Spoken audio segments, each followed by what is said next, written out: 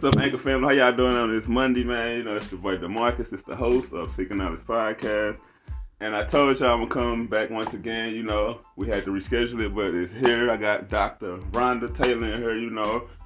Auntie Mr. Taylor. I call her Auntie Taylor, you know. She's cool. I'm going to tell you how I met her, though, before we get into this untold story. Like, I wake up at the weirdest moments, man. Like, and I went to the gas station, and I don't get into too much details, but I met her son named Teddy, and we exchanged numbers, and he shared some information with me, like, and it touched me, it touched my heart, like it was. I hate to say it was fucked up, like the information. Excuse my language, but I just had to get his mama on her, call her Auntie Rhonda on her to share her story. Good afternoon, everyone. I would like to introduce myself as Dr. Rhonda Taylor.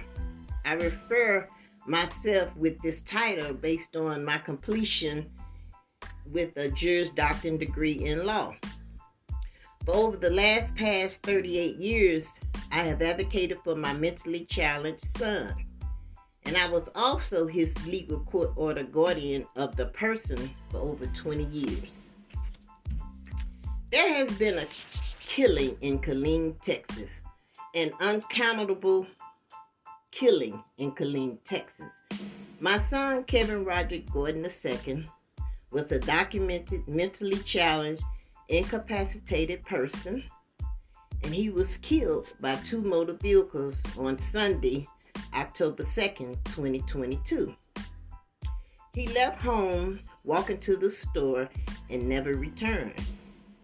On October the 7th, 2022, 5 days later, me and my oldest son found out about the death of Kevin Roderick Gordon II. I received a telephone call from Honorable Judge Cook, and he was calling to give me the autopsy report. However, the phone call was not considered part of the city's death notification protocol. I was home alone when I received the call from Judge Cook. I was distraught. I just couldn't think. I was really messed up in the head to hear that my son had been killed 5 days prior to me receiving the phone call from Judge Cook. However, Judge Cook did apologize, and he was very surprised that the Killeen Police Department had not contacted me about the killing death of my son in a timely manner. And I feel that the city has violated me and my family's human rights, because the city of Killeen as a whole, they has violated our rights relating to equality and equal protection for citizens under the United States Constitution. And I have examples. Example number 1. In the month of in the month of August 2022, 2 months prior to my son being killed, I went to the JP court, and the JP judge restricted my rights by denying my filed application for emergency mental health warrant for my son. My son was very unstable in his mental thinking, and he had been off track on his medication. And I was just requesting a mental health warrant because that's the only way that I can get him in to get some type of treatment, and it was denied. Example number 2.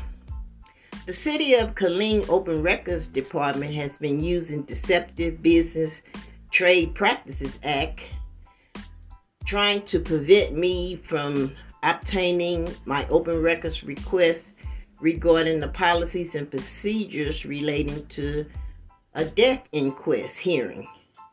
Because the city did an autopsy on my son, and I didn't have anything to do about it. I didn't have any notice or anything. Example number 3, the law enforcers. The investigator that was assigned to Kevin's criminal death case was in his individual official capacity as a peace officer, a traffic peace officer. He had no reason to delay our death notification. He purposely deprived our family and delayed proper death notification based on the chain of custody paperwork.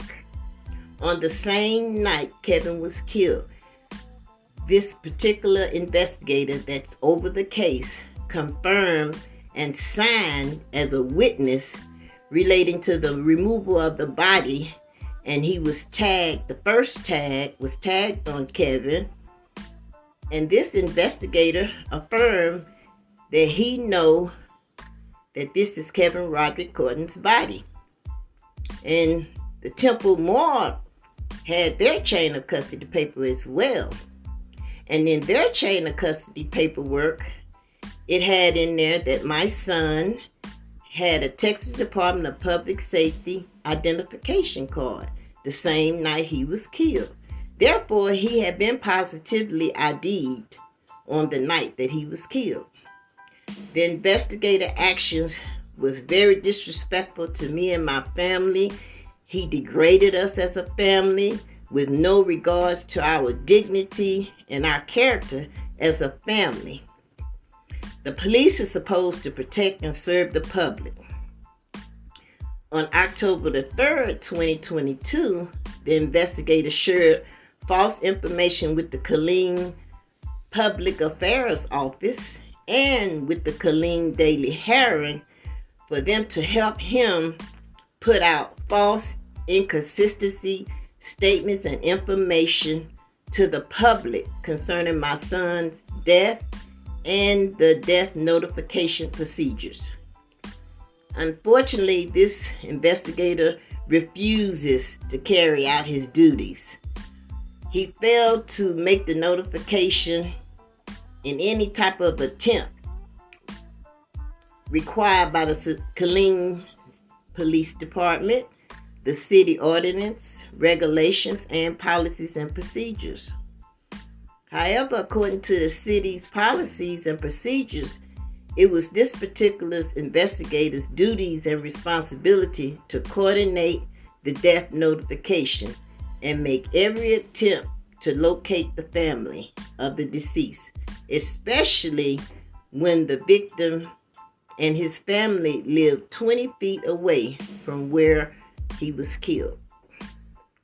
The investigator refused to conduct a complete, fair, and just investigation relating to which vehicle actually killed my son, Kevin Roderick Gordon II.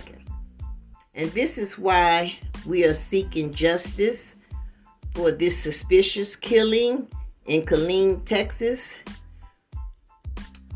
And I'm just asking you guys, if anybody would like to make any public comments, you can send me a comment at my email at texasadvocate254@gmail.com.